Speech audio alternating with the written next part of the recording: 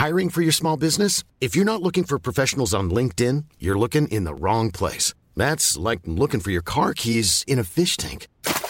LinkedIn helps you hire professionals you can't find anywhere else, even those who aren't actively searching for a new job but might be open to the perfect role. In a given month, over 70% of LinkedIn users don't even visit other leading job sites. So start looking in the right place. With LinkedIn, you can hire professionals like a professional. Post your free job on linkedin.com/people today.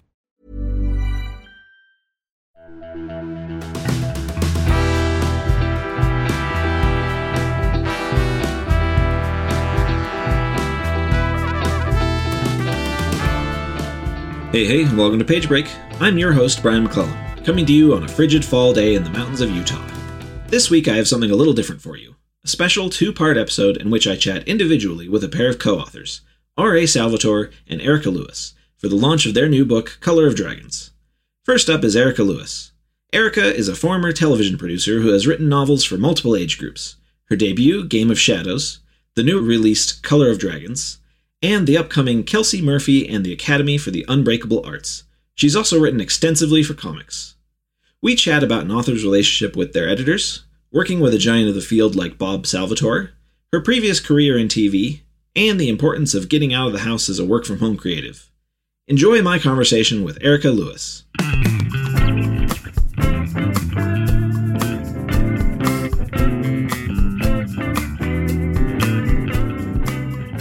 Do you feel like your creative life is kind of punctuated by getting to travel as part of your creative process? You know, it's funny. I would say some level, but I actually feel like I know people have been saying they've had very little energy, to write or do stuff during the pandemic.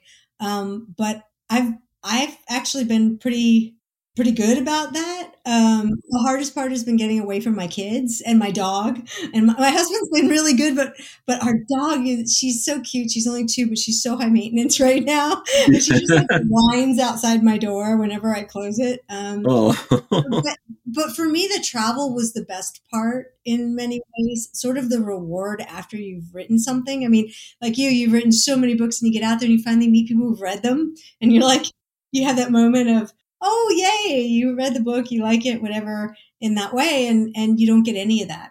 I mean, you do online, but it's a totally different experience. And I have been going to Comic-Con just regardless of having something or there or not, even for work. When I worked in television for so many years, I've just always been in San Diego Comic-Con and New York. And so that's been really hard, Yeah.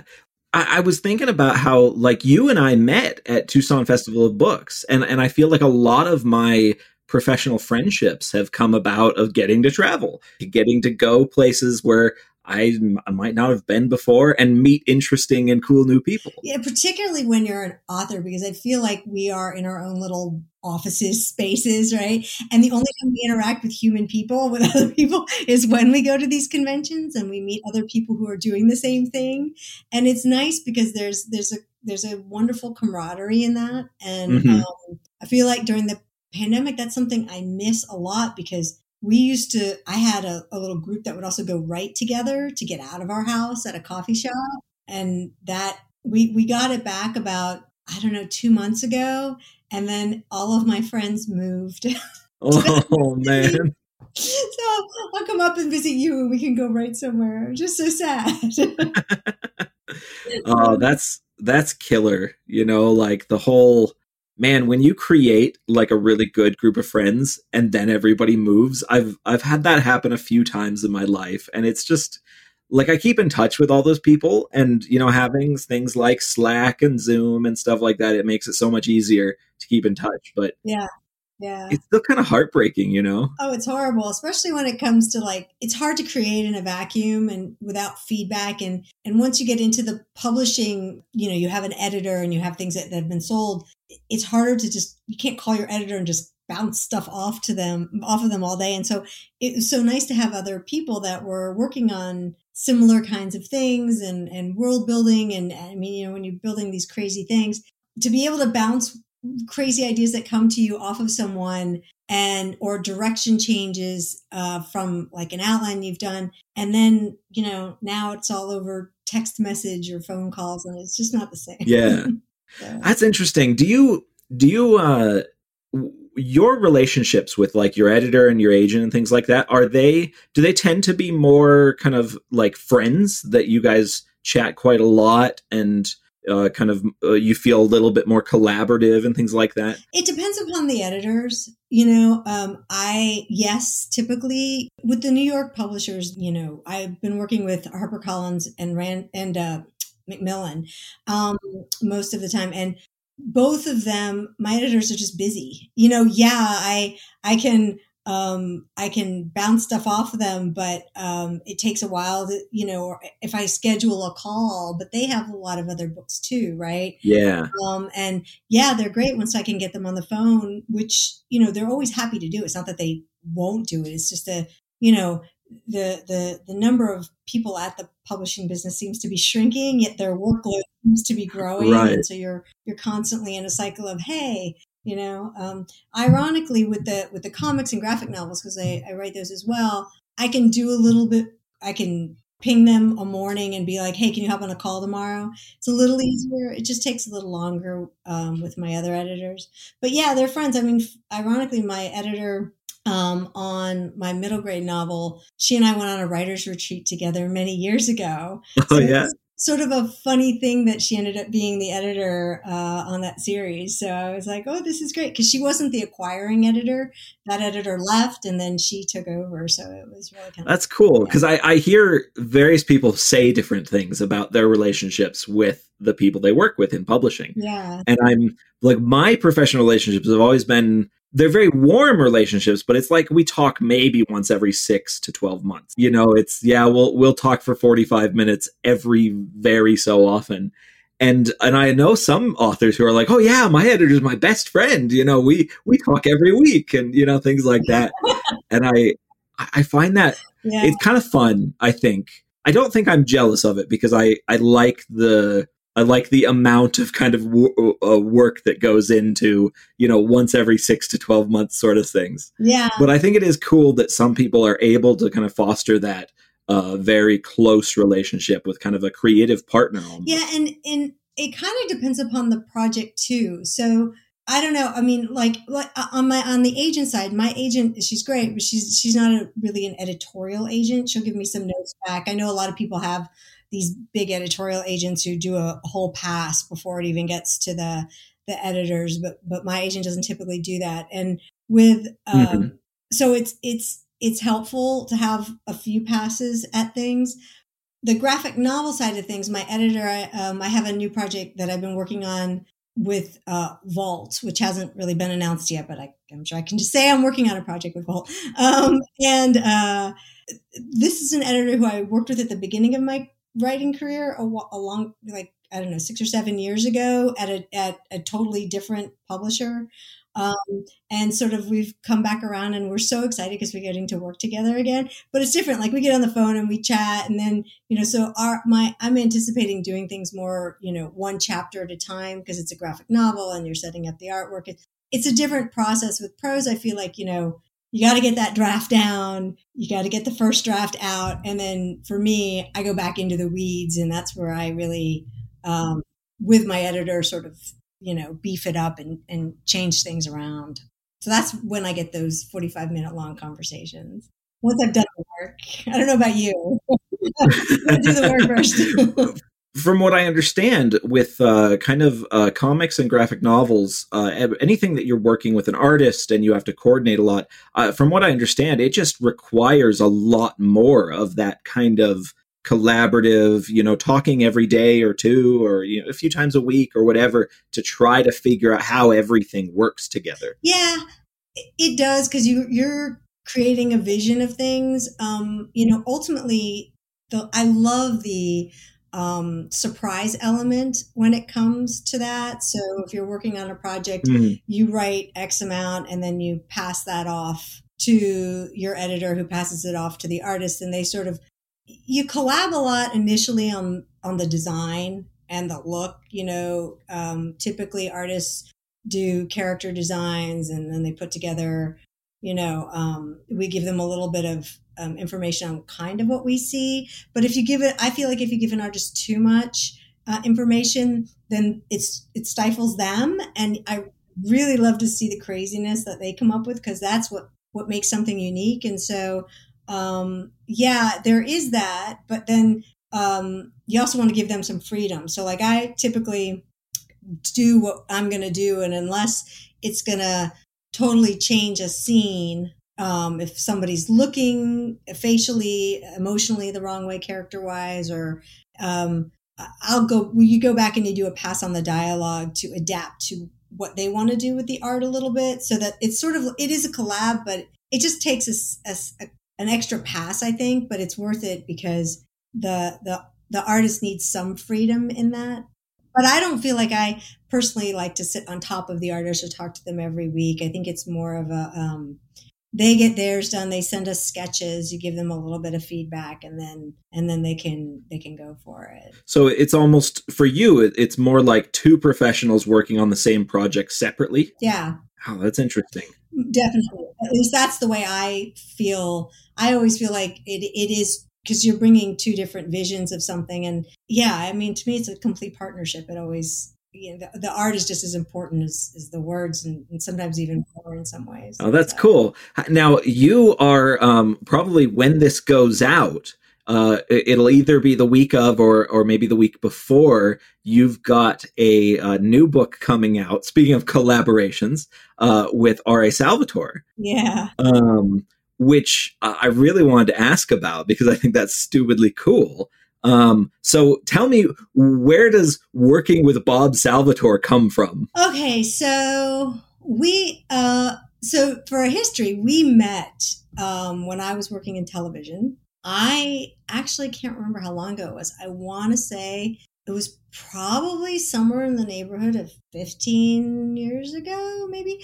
I was working at a company called Fireworks. They did shows like Andromeda and Mutant X, and they had done the original La Femme Nikita on Sci-Fi, the one on there. I was working in development. It was one of my first jobs, and I was like, we need to option Forgotten Realms. And they were like, what?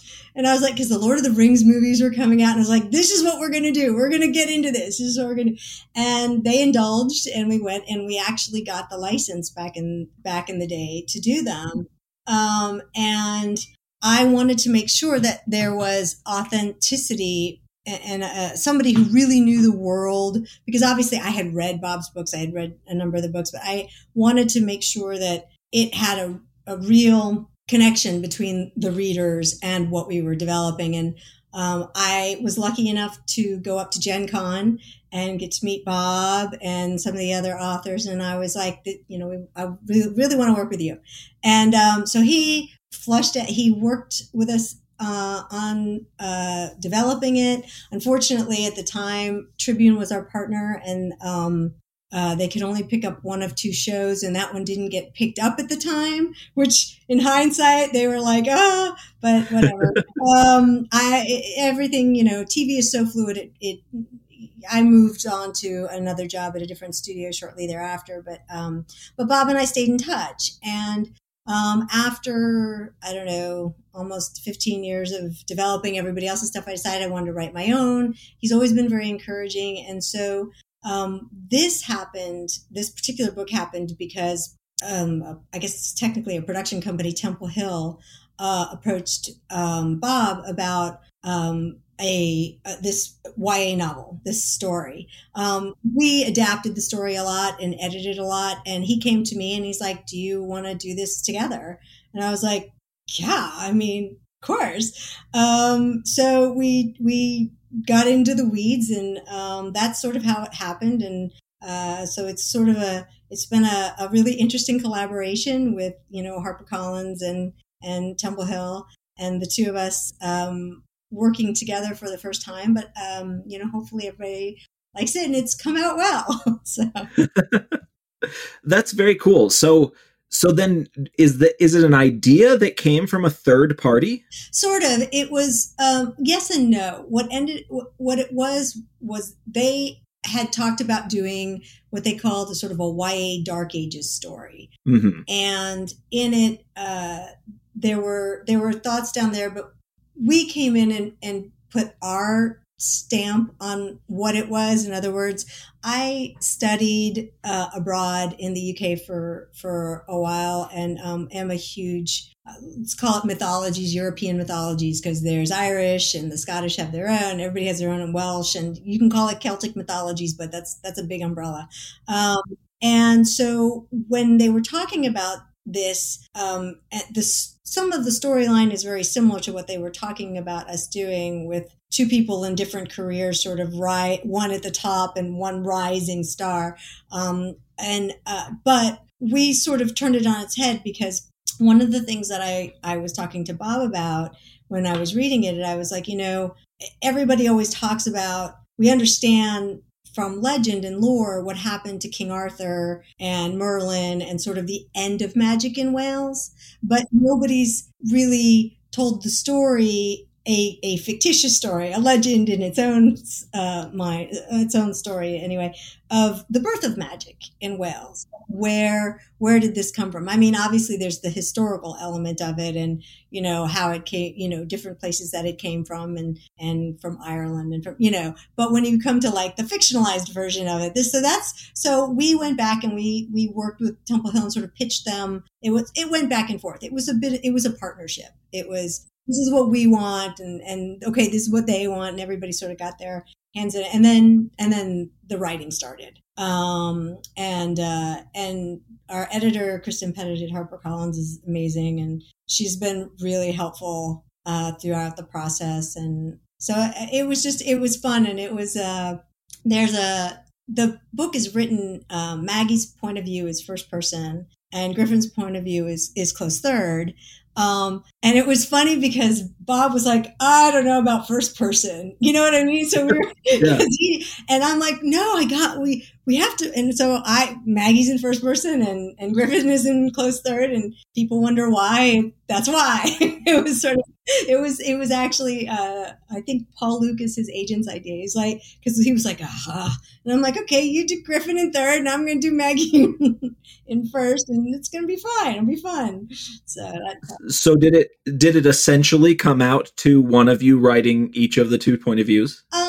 Yes and no. I mean, I would take a pass on, we were both under deadline for other things as well. And so to say that I wrote Maggie and then he wrote Griffin and we traded them back and forth would be not exactly the way it happened. Sometimes I would write, a chunk and then pass it to him. He would edit the chunk and then pass it back and add, you know what I mean? So it didn't really happen exactly, back and forth on every chapter.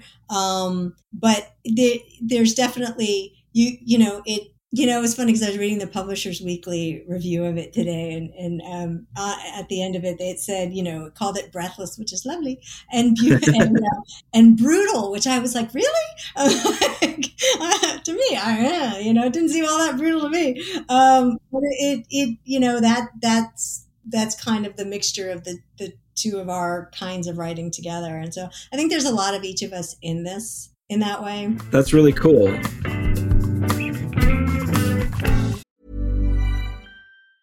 Hey, I'm Ryan Reynolds. Recently, I asked Mint Mobile's legal team if big wireless companies are allowed to raise prices due to inflation. They said yes. And then when I asked if raising prices technically violates those onerous 2-year contracts, they said, what the f*** are you talking about, you insane Hollywood ass f- So to recap, we're cutting the price of Mint Unlimited from $30 a month to just $15 a month. Give it a try at mintmobile.com/switch. $45 up front for 3 months plus taxes and fees. Promo rate for new customers for limited time. Unlimited more than 40 gigabytes per month. Slows full terms at mintmobile.com. Many of us have those stubborn pounds that seem impossible to lose, no matter how good we eat or how hard we work out. My solution is PlushCare. PlushCare is a leading telehealth provider with doctors who are there for you day and night to partner with you in your weight loss journey. They can prescribe FDA-approved weight loss medications like Wegovy and Zepbound for those who qualify. Plus, they accept most insurance plans. To get started, visit plushcare.com/weightloss. That's plushcare.com/weightloss.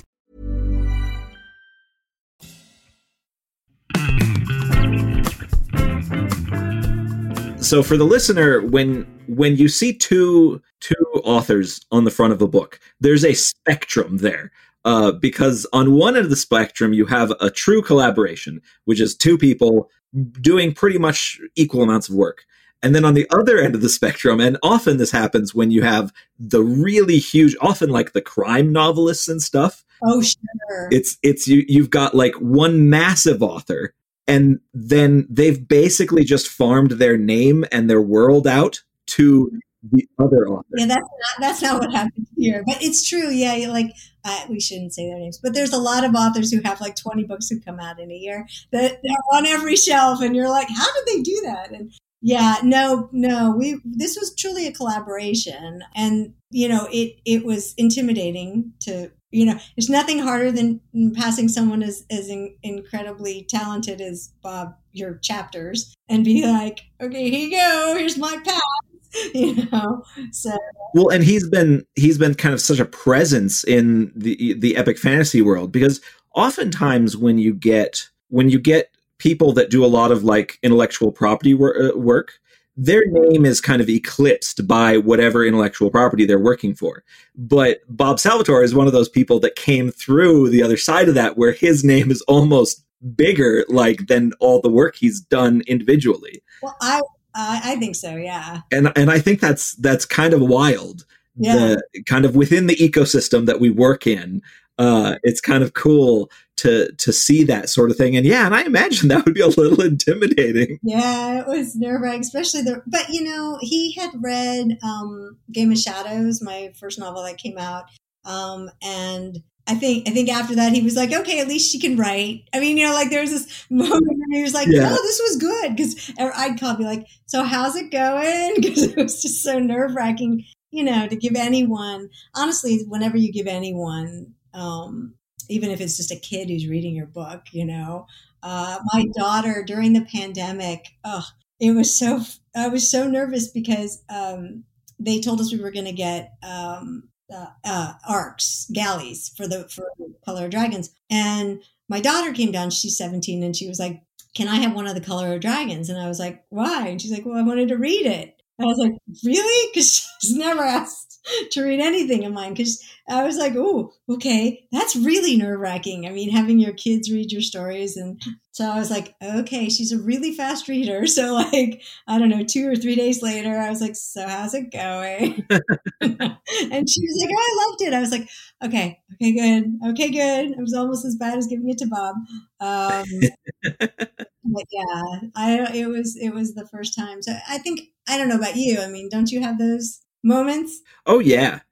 I've got a group beta reading my next book right now, and they've got for just like another 2 weeks, I think, until they need to get it back to me so I can do copy edits and everything.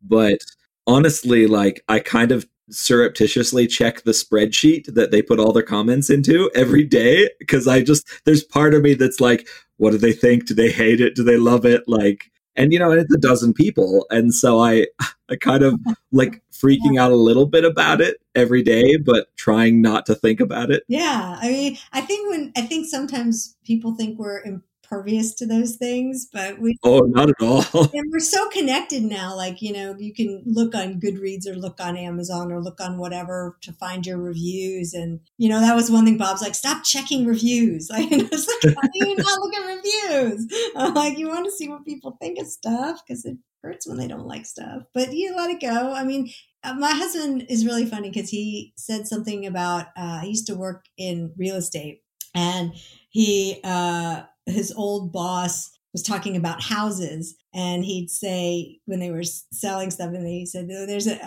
excuse me for saying if this is a curse word, there's an ass for every toilet seat, right? Somebody's going to want that house, no matter what it looks like, it's going to be. And I feel with books, it's a very personal thing too. Like, not everybody likes the same TV shows, not everybody likes the same books. And especially, when it comes to writing a YA fantasy, which is different than Bob's traditional adult audience. I was like, okay, well, I just hope that they they like it. So I mean, I think so far it's been so good. We'll find out after October 19th. Well, because it's really hard to tell until kind of you see sales numbers. And, sometimes a lot of people don't like breaking it down that way because it's so kind of uncomfortably callous. But it is true because you can get horrible reviews and then sell 10,000 books your first week, or the opposite. You get great reviews and sell, 200. Yeah, too many great reviews. Maybe it's kind of like winning an Oscars. People say after you win an Oscar, you never get another job. Yeah, it's kind of like that.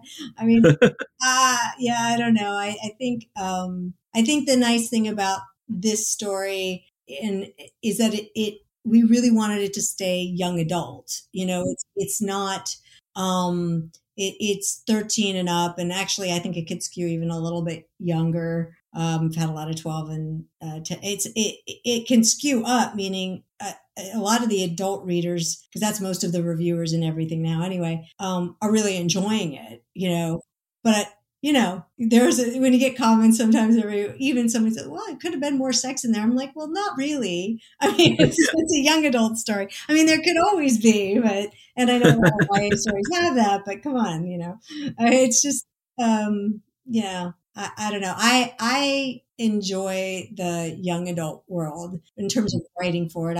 I like interacting with the kids and, story, moralism, all that kind of fun stuff that you can get into stories that are, Yeah. And you teach workshops and you do you talk at libraries and things like that. Yeah. I do a lot of school visits when we can too. I have a couple coming up. We'll see if that's going to work out or not. I do a lot of them by Zoom, which is fun. And, for me, that's, it's important because otherwise, writing a kid's book for yourself is not really what we're in it for. I mean, the idea is that these kids are getting something out of it. And, especially now where life is really kind of hard, it's a good escape. That's why we escape into fantasy, right? So that we don't have to deal with all the craziness around us all the time.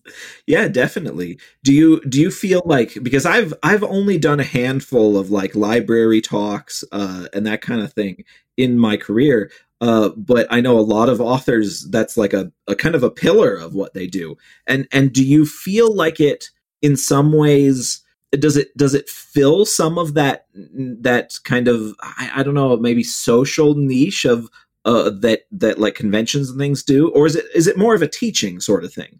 It depends upon what it is. I think when we're going to bookstores and we're doing signings and there's people there and we're talking to them about inspirations for stories and how we're writing, it does give you a lot of feedback on things, having people ask questions about stuff and that's really fun. I've taught different kinds of workshops. A lot of times for me, when I'm teaching, even at the Tucson Book Festival, I taught a whole thing about writing for comics, and a lot of it was all for kids in the class. I mean, everybody in there was under the age of 18. There were a lot of artists and how to break into the business and all that kind of stuff. So for me, it's like mentoring a little bit. And then when I'm doing school visits, it's a break from their day. So for me, it's fun. I mean, they're so enthusiastic about it. If it gets them to read, I had a hard time learning to read. I was not a good reader. It was, I think I had some unidentified learning issues with my eyes. And so it was very hard to read. My eyes would hurt and they'd get tired, and I'd put the books down, and it wasn't until I was probably upper middle school, like 8th and 9th grade, where I went to an ophthalmologist who sort of figured out what was going on a little bit. And I was able to actually learn to read more. And I think some of the things that I like to just convey when I'm visiting elementary and middle schools is that it not every, because there's always those kids who are the perfect readers and they're so great and they just read every book of me. They read Harry Potter by the 3rd grade all the way through. And I'm like, well, that's impressive, but that wouldn't have been me. I wasn't I'd like to hopefully be able to make it easier for kids to say, hey, I'm having a little difficulty. Can you help me? Because there's a whole world out there that they're missing, that's so much fun. It's much fun as TV and video games and all that. Yeah. So. Well, and that's something that I kind of, I always kind of complained about when I was a kid and, as now as a professional is I feel like we don't talk enough about the joy of reading because it's always in like a learning environment. So you have to make it a learning thing. And it's like, man, if you want kids to read into adulthood, you teach them what's awesome about it. Like, yeah. and just you show them these worlds that are interesting and cool and can fit any sort of person. And man, it's just, when you're just, who did that for you? What did that for you? Was it a book your dad gave you or something? Or man, yeah, it was almost certainly my parents. I had very cool teachers. I had a lot of supportive kind of adults in terms of when I was young, but it was very much my parents kind of providing me with anything that I wanted to read, and introducing me to things like there was I don't remember what the name of this series was, but there was a series of books that basically took the gigantic complex like novels and then edited them down for kids. And I remember my parents got me a set of those, and there was Huck Finn, and there was Count of Monte Cristo, and there was just a bunch of them, and that kind of got me going.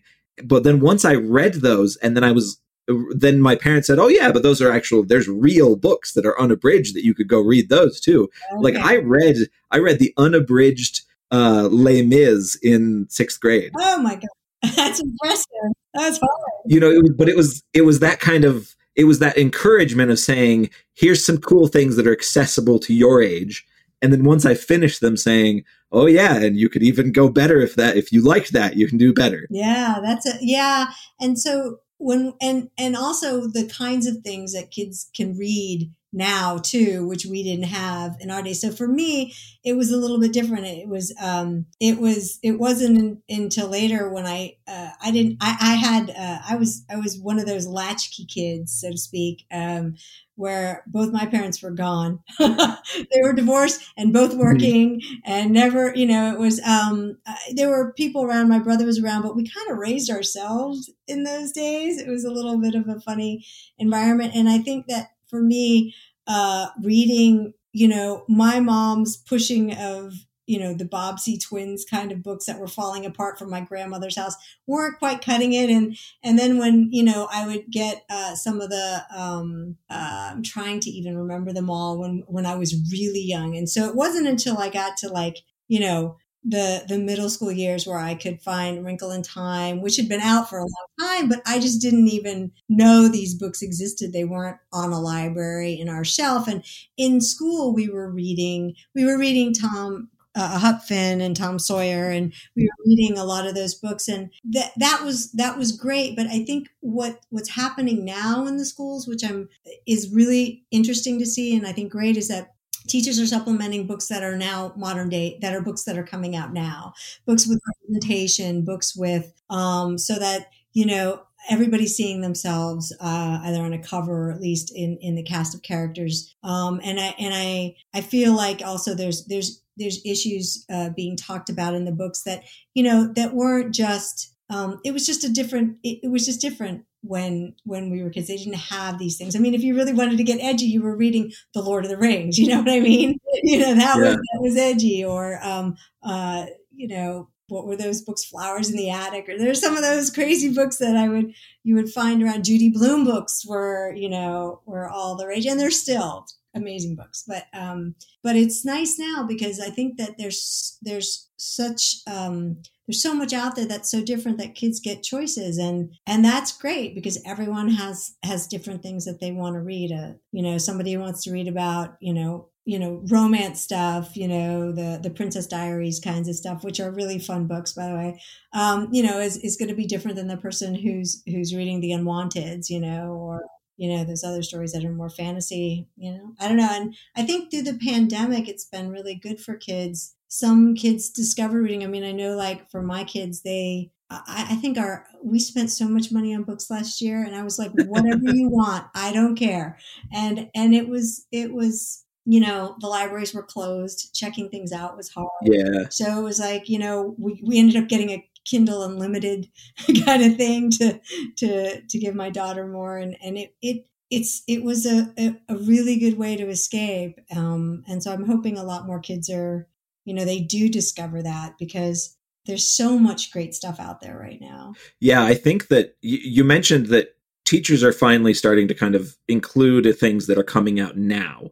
And that definitely wasn't a thing when I was a kid. No, and it's being allowed to. I mean, the school districts themselves, you know what I mean? You have a curriculum that you follow. Yeah.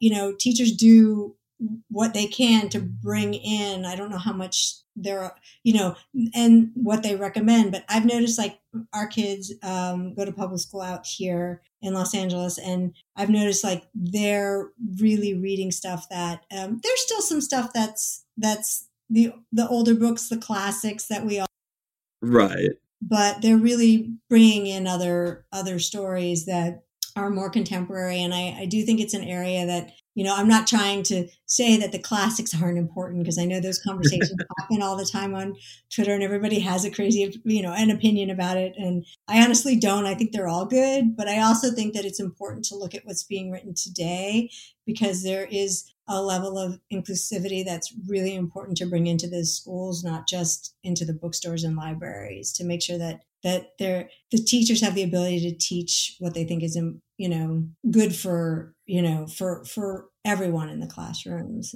Well, and I think that when readers are coming to a book, they, whether it's conscious or not, and I think most of the time it's unconscious, readers want to be able to see themselves as the hero or a character in there. And that's not just kids, that's also adults. Yeah.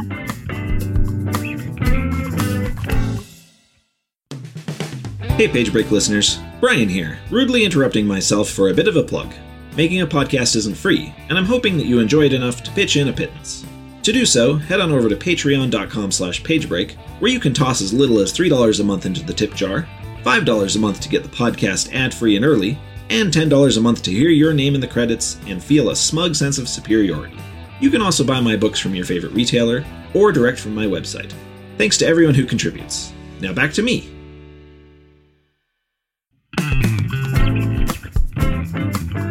So I couldn't find a ton online about your TV career, and I was hoping you'd tell me a little bit more about it, because we've talked about it before, but I wanted to get a little bit more out of you for it. My TV career is, because I'm behind the scenes, so yeah, which I think is actually stupidly fascinating. I kind of love the mechanism behind the entertainment that we get. Yeah, it's a lot of what do they say? Hurry up and wait. Kind of, it's a lot of work, but it's always rush to get something done, and then you wait to find out if you're moving on and doing more. So I came out here, and my first job was working as an assistant at one of the agencies at William Morris, and I wasn't really sure what I wanted to do. I just knew I wanted to work in television. I did actually, when I graduated school, I went to school in Nashville at Vanderbilt, and moved to Atlanta. And I actually worked for CNN for Crossfire and Larry King Live behind the scenes as an intern. So that was literally my first job, which was crazy and exciting. And I'm not great with arguing politics, so it kind of wore me out on news. But I had a good time there. I produced a couple of small specials, moved up the ladder a little bit, and then knew I wanted to work in scripted television. So I moved to Los Angeles and got my first job at William Morris. And so I figured I wanted to work in scripted TV. And so what I ended up doing, I moved over to work at Sony and at Fireworks, like I was talking about, and then at Fox Studios for a few years, I guess 3-4 years. And then ultimately at G4, which is now part of NBC Universal, or was, I should say, because I guess they're bringing it back now. So I guess I can say it still is. But I was there for, I guess, 5 years. My job was to do two different things. Eventually I became working on current shows. which they'd call current, and then developing new shows, which was development. So I'd go home every year and my mom would be like, what are you doing now? Well, I'm the director of development of so-and-so. What does that mean? Well, this is what I do. So my job was to, make sure on the business side of things, figuring out what things are going to cost. If it was a project that was ongoing, I was, working with the producers and the executive producers of the shows, staffing, acting, casting, whatever it was, being a liaison with both the creative and the money from network and studio to executive producer. So my job was to manage both sides, make sure everything was moving smoothly the way it was supposed to. Yeah. Creatively as well. So you'd give a lot of feedback on that. And then as I moved along, I ended up doing a bunch of reality stuff at Fox. I worked with Ryan Seacrest for a while, which was fun. He's sweet. And doing a lot of those shows. And then went back. When I got to G4, it was kind of a hodgepodge of things. So by the time I got there, I had moved up the ladder, and I was a lot of people's bosses. So a lot of these shows were reporting to me, which was fun. Yeah. But Attack of the Show and X-Play, Comic-Con coverage, which, could you ask for a better gig? And and E3, which of course always fell over my anniversary. And so we never celebrated our wedding anniversary because it was always E3 week. We were always live for like 5 days, which, it's like sticking your finger in a light socket. It's like when you're live, it's crazy. That's kind of the craziest, nerve-wracking television. But it was, it was a really, really fun job. And my job was really just to make sure everybody else had everything they needed to do their jobs. And they creatively knew what we wanted. And if they were having trouble figuring out how to do it, my job was to sort of step in and give them what I could in terms of guidance and all that. And so it wasn't until G4 was shutting down that I got to start writing my own stories. And so that's sort of how I got to where I am now. So how do you psychologically go through the process of being the center of chaos to being kind of on your own as a novelist, where you're not, even when you're collaborating, you're not really working with other people more than a little bit? Yeah. I think it has to do with, it was a transition. I think after G4, because it was so exhausting, that last bit of everybody moving on and having to shut things down, was really emotionally difficult, just to be honest. Yeah. I'm still really close with a lot of my G4 friends, Jerry Duggan, who I rarely see these days, and, Jessica Chobot and I worked on Firebrand together. So I think the way I did it was that I took it slow.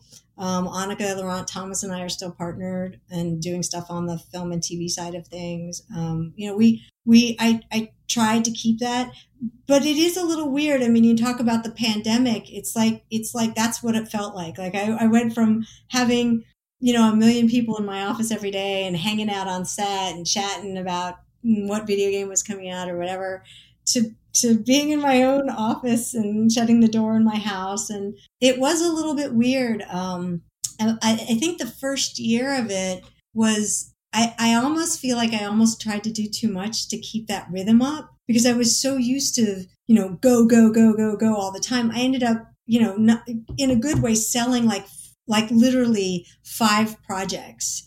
And I was like, what am I doing? I can't even, you sit down to get them done, and my mind is on the other 4 that aren't being finished right now. And the ones with Legendary ended up going on Webtoon. So it was like an upload every week. And it was like, what am I doing? I'd be up till midnight just trying to get it done. So it was a bit of a blur, and it was hard. It was hard. I still to this day miss the social aspect of it. You're an author and you know what that's like. There is a, you do look forward to those Tucson book festivals when you're sitting at a table of 25 authors and having, Victoria Schwab and Samantha Shannon, and we're all sitting there and everybody's eating and drinking. And because we're all so used to being alone, we're like, yay, we're out of our cages. We're together. And so, yeah, it is weird, but I have to say the breakneck pace of what I was doing too, it sort of changes your rhythm in life, where you were used to getting up at I still get up at 6:15 because I got to get my kids going now to school and all that. But to be showered and out of the house by 7:30 and in the car because there's a 45-minute commute to work, and you're finally at your desk, and then you're in 25 meetings, and then you get back to and you're there till 8 o'clock at night. And by the time you get home, you're like, what did I do today? I have less of that, which I really appreciate. I do. But I still, that's one of the things I miss about the conventions a lot. It's just it's just seeing people I haven't seen in a long time, but I love seeing people that I've worked with too successful. I see Blair Butler writing movies now, and I see Blair Herter relaunching G4, and I see, all these different people, Kevin Pereira going back and working there again, and Olivia Munn and all the crazy stuff she's doing is amazing. And you see all these people you've worked with, and you're just, it's like, okay, this is cool. We've all moved on to go to other places, but we were such a family at G4. It was, that was a really hard one. I'd moved from a lot of jobs over the years, shows that go up and shut down, and that was normal, but that was a really hard one. Do you think the weirdness of kind of being in the center of all that chaos, like, because you just mentioned shows shutting down and kind of developing these like little family units almost of like coworkers, is that, gosh, I feel like that would be very stressful of kind of developing these new kind of professional friends every few months or whatever it is your schedule is like. Yeah. Was that really hard on you? Yeah, sometimes. I mean, everybody goes on to do things, and I think it's more the evolution of the shows and them sticking around and moving forward and changing. For me, as a personally, I didn't have any issues. I had no trouble. If I was shutting down one show, usually there was another one coming up, and people would roll over to whatever show you were working on. Shutting down the network was harder. Then you were literally laying people off in a different kind of a way. Which was extremely difficult because then ultimately I was laying myself off, I mean, we were all leaving at the end of the day, which it was just it was a stressful situation. But you do become a really close-knit family. But when somebody's going on to do something amazing, like Gavin Purcell was our showrunner on Attack of the Show when I first got there, and I had been there about 8 or 9 months. And I got some calls and knew that he was speaking with Jimmy Fallon. And this was right when Jimmy's show was getting ready to launch. And I was, 99.9% sure they were coming in to steal him away. And, but really, that's amazing. You're rooting for that. And of course, you're just like, whatever I can do to help you move on to something. And then the show changes and evolves, and somebody else comes in and takes over. And so, it's hard because you don't see them as much, but then every time I'd go to New York Comic Con, I'd stop by, 30 Rock and go see Gavin and hang out on Fallon's set, and, I'd be like, this is great, because it was so much fun to just see him and hang out and in a different environment and see how everybody's getting successful. So for me, that was okay because they were family, but it's like having a kid and you're kicking them out the door and you're like, yeah, go do something amazing.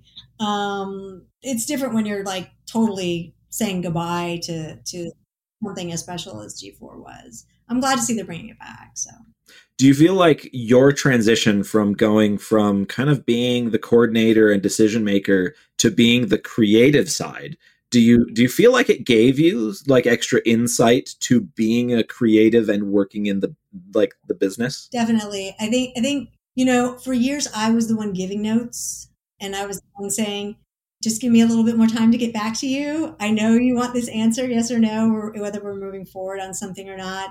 And then when you're sitting in the chair and you're like, why am I not getting that email? Are we doing this? Or are we not doing this? Yeah, that definitely, I still get that. I mean, it's, I feel it, and getting notes, when you're trying to work through stuff and it's definitely a learning curve. But I think it's made me a little bit more, or a lot more open to everything.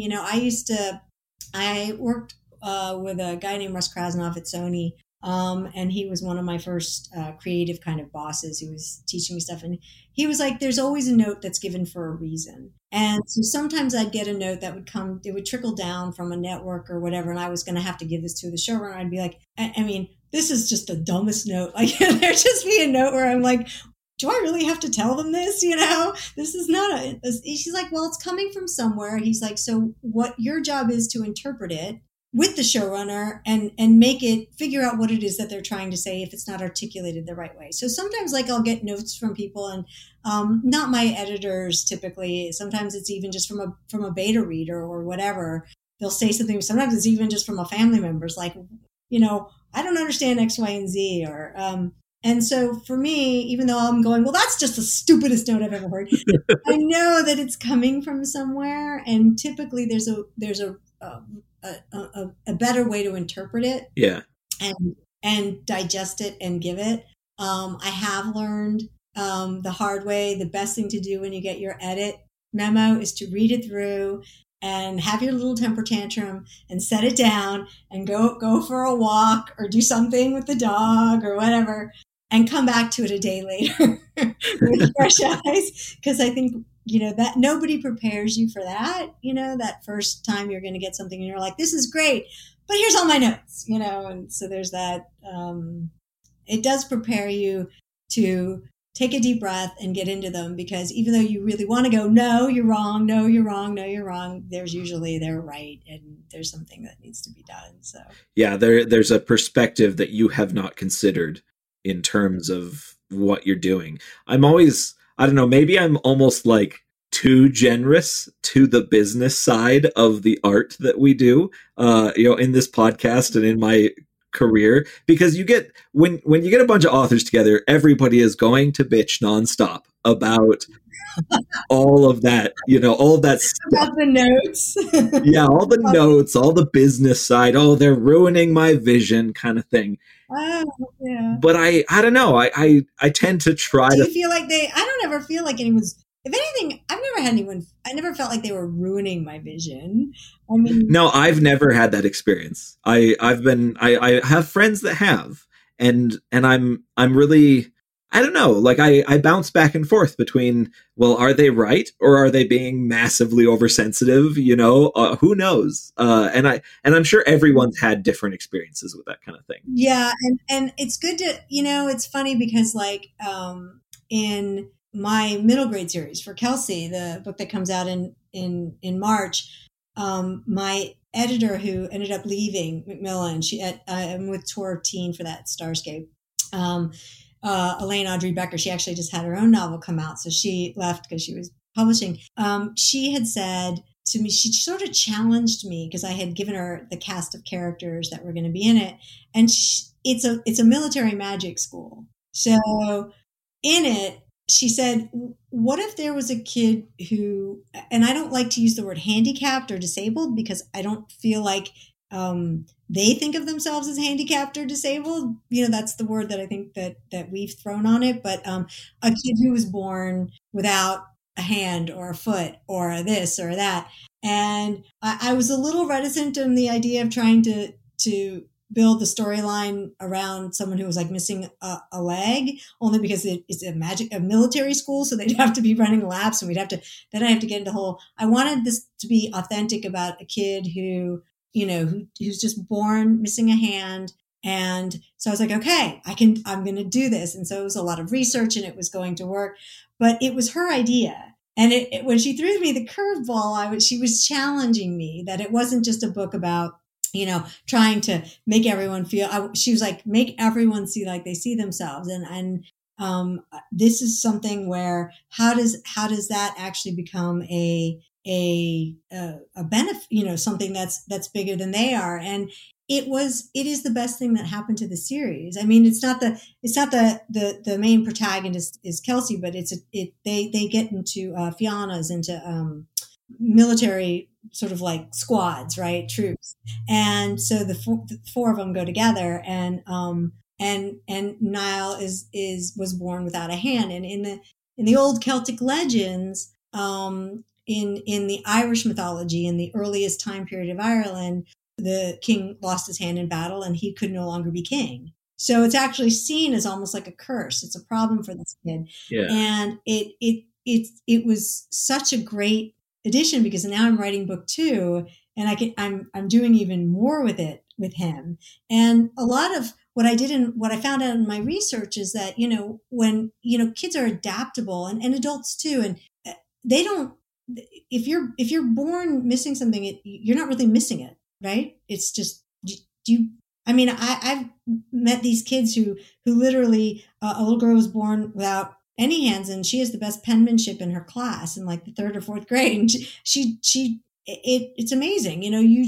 You adapt, you change. And so it's almost like society putting on this pressure on this kid in the story and in the real world where they don't see themselves as any different than anyone else. And in a weird way, it's almost like, they have their own magic power, right? Their own thing that they're better at. And so, but that was Elaine. So, she was the one like, I'm challenging you to do this, see if you could do it. And that was amazing. And so, that was, I've had great experiences working with my editors on that level, Well, and part of the job of being an author is taking that feedback and figuring out which things are going to be shoehorning, which will feel like shoehorning to the audience, and which things very naturally go into what you're already creating.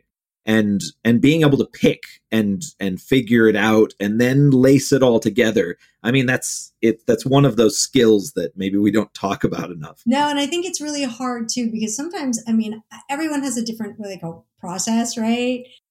Some people just prance, some people outline, some people do both. I kind of do both. I try to, when you're writing a series, you kind of have to outline once you're, eventually, especially if you have to get to an end game. It is Avengers Endgame was called that for a reason. You got to get there. You got to get to that end. And so there's definitely a hybrid. And when you're talking about characters and their physical and emotional development through stories, whether they're kids or adults, it plays into who their character is. So, you need characters sort of have to bring out the best and the worst in each other in order to drive the plot to have any fun. Otherwise it's kind of boring, especially if they're always agreeing and they're always the same, right? So you're trying to develop something. And sometimes, I don't know about you, but I'll get halfway through a book, I'm like, well, that character's not working. So either it's going to get cut or it has to be completely redeveloped from page 1. And that's hard. So yeah, when they throw you something like that, you're like, okay, well then how does this change plot and how does this change story? And it definitely does. But for me, it's kind of the fun part of all of it is just trying to make the craziest stuff happen all the way through. Everybody has a different pace at what they write. And it's interesting to me because I come from TV. So I do feel like a lot of my stuff feels like it's happening in 3 acts. I'm getting to, some authors spend more time setting a story halfway through. And it's not that there's less action, but there's action and then a lot of world building that occurs. And everybody has a different pace to their writing, which is why some people like one kind of author's books and other people like others. I tend to things tend to happen very fast in mine. Yeah. I can slow them down and let them breathe. But for me, if they breathe too long, I worry that I'm going to lose people at that point in the story. And maybe that's just one. And that's got to be your TV training, because that's what TV's all about, is the keep on moving. The plot's got to keep on progressing at all times. Yeah, and for good and for bad. It's funny when people read stuff, they're like, okay, I'm going to send it because I'm like, phew, that was exhausting. You know what I mean? Breakneck speed. And like with The Color of Dragons, because also we were running out of time. We needed to get the book delivered. And when we had a lot of people, we had a few cooks in the kitchen on that one. It took a lot to whittle down what everybody was saying for us to be like, okay, we need to get this in and get this in. Temple Hill does make movies and TV shows. And so we had to sort of keep everything in mind as we were doing it, and exactly what their notes were. So there was a lot of time spent on that. And would I have loved to have another 8 months to go in and add even, another chunk in one section and sort of build up even more. Sure. But it definitely, things tend to move at a very fast clip when I write them. Now, do you find that you've come to really enjoy kind of the comics and the novel world, or do you? Well, I mean, clearly you do because that's what you're working in. But do you have the temptation to kind of bounce back and maybe write for TV or film? Well, I do. Sometimes when I first left G4, I had a pilot script I wrote that was optioned. It didn't move forward. And it's one of those things that, I had thought about staffing on shows and that kind of thing, but, I have a lot more fun creating my own stuff, to be perfectly honest. And I really didn't, I would be very excited about working on something that I was a part of creating and having it move over into film or TV. And I do have some projects that I'm actually producing right now that are on the film side of things that are different, that just stuff that I've been working on for a really long time with other authors I shouldn't say authors, other screenwriters that I've been helping and partnering with over the years. But as far as like diving into, a writer's room, unless it was really my own project, I don't know. Because it's a full-time job. And you'd have to give up or I mean, I have a family like you, if this was all I was doing, sure, I could be up till 3 or 4 in the morning and get 4 hours of sleep. But I got to make my kids lunch in the morning and I got to get them out to school and got to be picked up and driven here and there. And I think something would suffer, you know what I mean? And, that was the thing that I found when I was doing too much all at once. Cause at one point I had 2 projects with Legendary on the comic side, and 2 novels at the same time. I was trying to get it all done in a single year. And the comics were ongoing series with Webtoon. And so every week there was stuff to do on it, 3 or 4 times a week for both, on top of me just trying to get my writing done. And, I don't know about you, but I got about 5 hours of serious writing in me. And then it's like, okay, I gotta stop, for a few hours. And I would stop and then go write comic scripts. So it was too much. Eventually something was starting to suffer and I was feeling it. So I feel like if I was going to get back into TV, it would really have to be on something that was something I'm working on. Right. Something that you're that's your baby. Yeah. Something that's like if, right now I know Temple Hill's working on The Color of Dragons, and I know like if that went, being a part of it or something like that, if it was a series versus a film or whatever, I would love to be a part of that.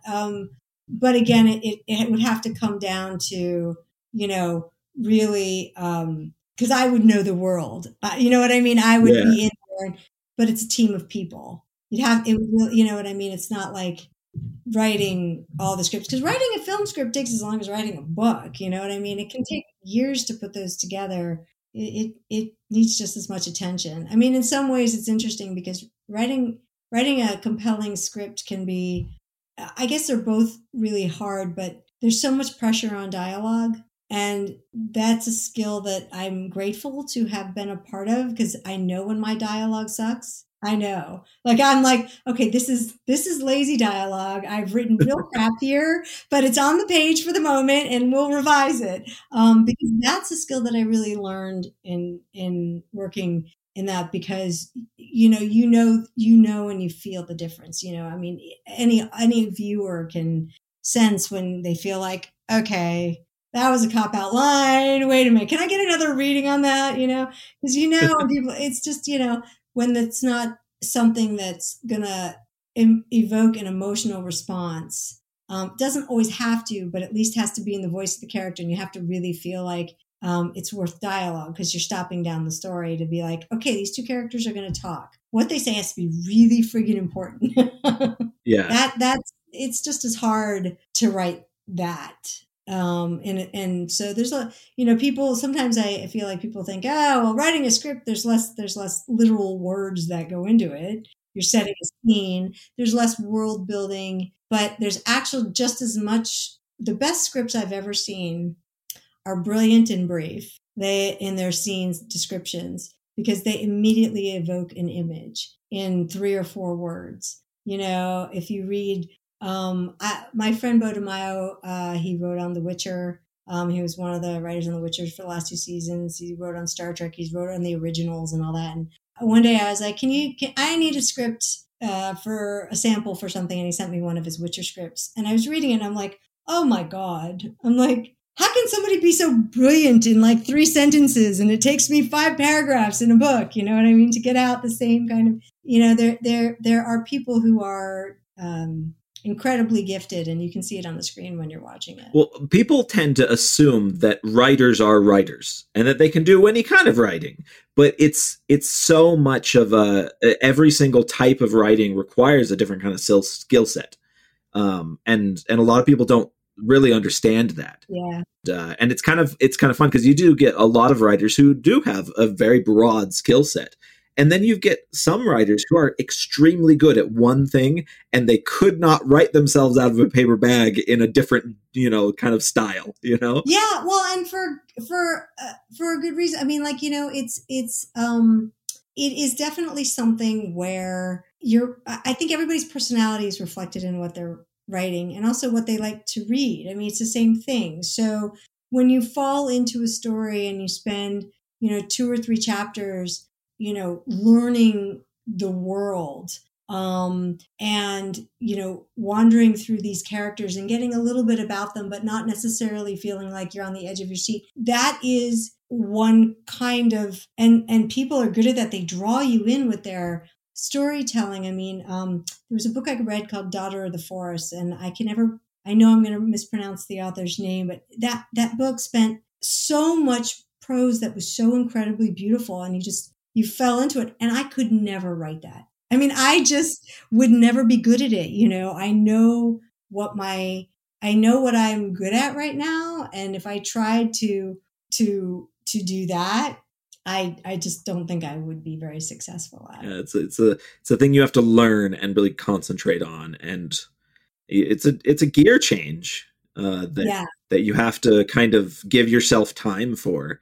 And study and learn. It's, you know, it's kind of just, it's moving around within roughly the same field, but you're still, like I said, different skill sets. Well, yeah. And, you know, like the adult fantasy, like your stories and Bob's and the action built in with these incredibly built out worlds. The world building is so, it's a character in its own. And that's a huge skill. I mean, I feel like when I look at the world that J.K. Rowling's built in Harry Potter and what Rick Riordan built, although it was pretty much our world, but it was the demigod world in Percy Jackson stuff and everything he's done, and it's brilliant. For me, that's the world that I feel really comfortable in. Like I love to build the crazy. Yeah. But the adult aspect of when you're pulling in from so much about it's patience. It's having a skill of patience where I literally have to drag myself back to it every time. So yeah. I tend to write scenes of dialogue like a script, and the crazy arguments that are occurring or the crazy whatever scene stopping plot thing that has to come out there. And then I go back in and I fill in the other part because, you know, and it's funny because Bob's always like, oh, you know, he loves that part. Like he'll sit down, he's developing these whole cities like you and like building these whole things. I'm like, okay, I'll get back to that part. I don't know what the room looks like. I just know what has to happen in the room. So it's sort of like opposites in a weird way. I think there's some of that. You'll see in The Color of Dragons, like it's like different parts that we both excelled at in different spaces. So. Oh, that's really cool. Well, hey, I have kept you for a very long time, but I like to end this by asking every guest a question about what's the last meal you ate that blew your mind? That blew my mind. The last thing that you still think about a little bit that you kind of want to go back to. Okay, so there's a restaurant out here called Sugarfish, and my mother was in town this weekend, and it's a sushi place, And it's one of those places where you go in and they make it for you. Don't get to really order. You say, okay, this is how hungry I am. So they pick the menu for you, right? And I can't even remember the name of the kind of fish. It looked like yellowtail, but it wasn't yellowtail. And they put some kind of lemon zing thing with ponzu sauce on it. And I seriously was thinking about it this morning. Like, I may have to go back to sugar. I haven't been to the restaurants in so long. We've been ordering in because of the pandemic. I literally can't stop thinking about that. So I love sushi.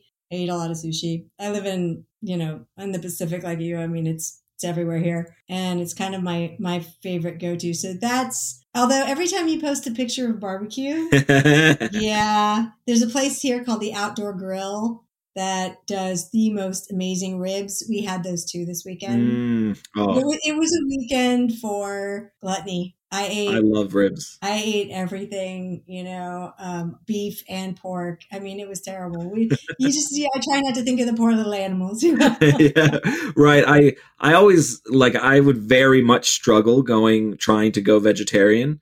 But you know what? I'm very much on the bandwagon that the moment they can make affordable meat substitute that I can't tell the difference from, I will totally switch. Totally cool with it. We typically eat plant-based. The way we've tried to do it in our house, because my daughter, bless her heart, came home one day and she's like, do you know how much these are contributing to global warming, to climate change, to this? And I'm like, okay. So we try very hard. We have been eating, not Impossible, although that one's fine. I have a wheat allergy. So sometimes they use wheat as a substitute in those meats. And so that doesn't work for me. But there was another kind we've been eating that's sausage based. The way we've been doing it is if we're going to a restaurant or if it's a holiday weekend, we can have whatever we want. Yeah. So that's what we decided to do. So we still try to eat. I mean, we still eat eggs in our house, and we just don't grill out as much as we used to. We don't go that direction. We've limited it. And I think for us, it feels like a good balance between the two. There is these sausages that are plant-based that we have them here that they have a spicy one, and they are really good.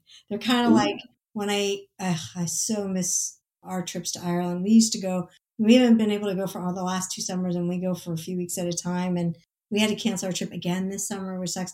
But they have bread pudding, like the sausage with the barley in it. And I'm like, and these taste just like that. And they're really good. I'll send you a picture of them so you can.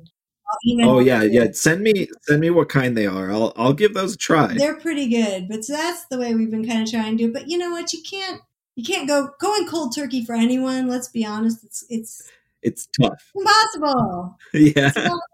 Impossible. We all have to live a little bit. Yeah, that's where I am. That my living tends to be through food.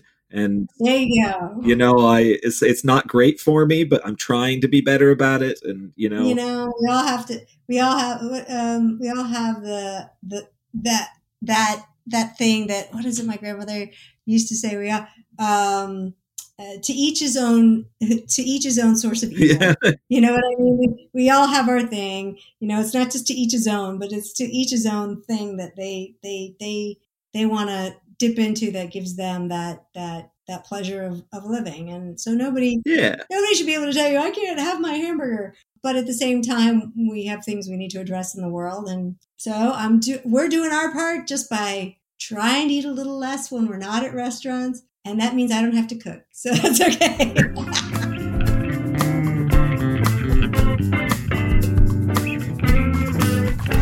That was author Erica Lewis.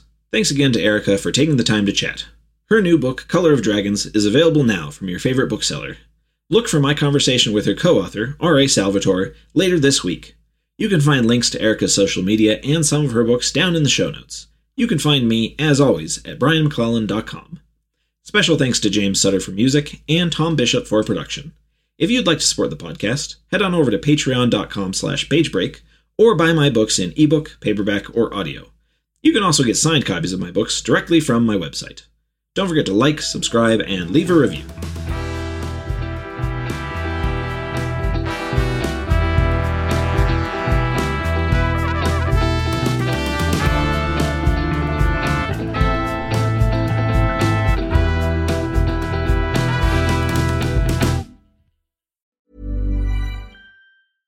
Even when we're on a budget, we still deserve nice things. Quince is a place to scoop up stunning high-end goods for 50 to 80% less than similar brands. They have buttery soft cashmere sweaters starting at $50, luxurious Italian leather bags, and so much more. Plus, Quince only works with factories that use safe, ethical, and responsible manufacturing.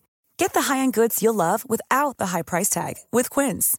Go to quince.com/style for free shipping and 365-day returns.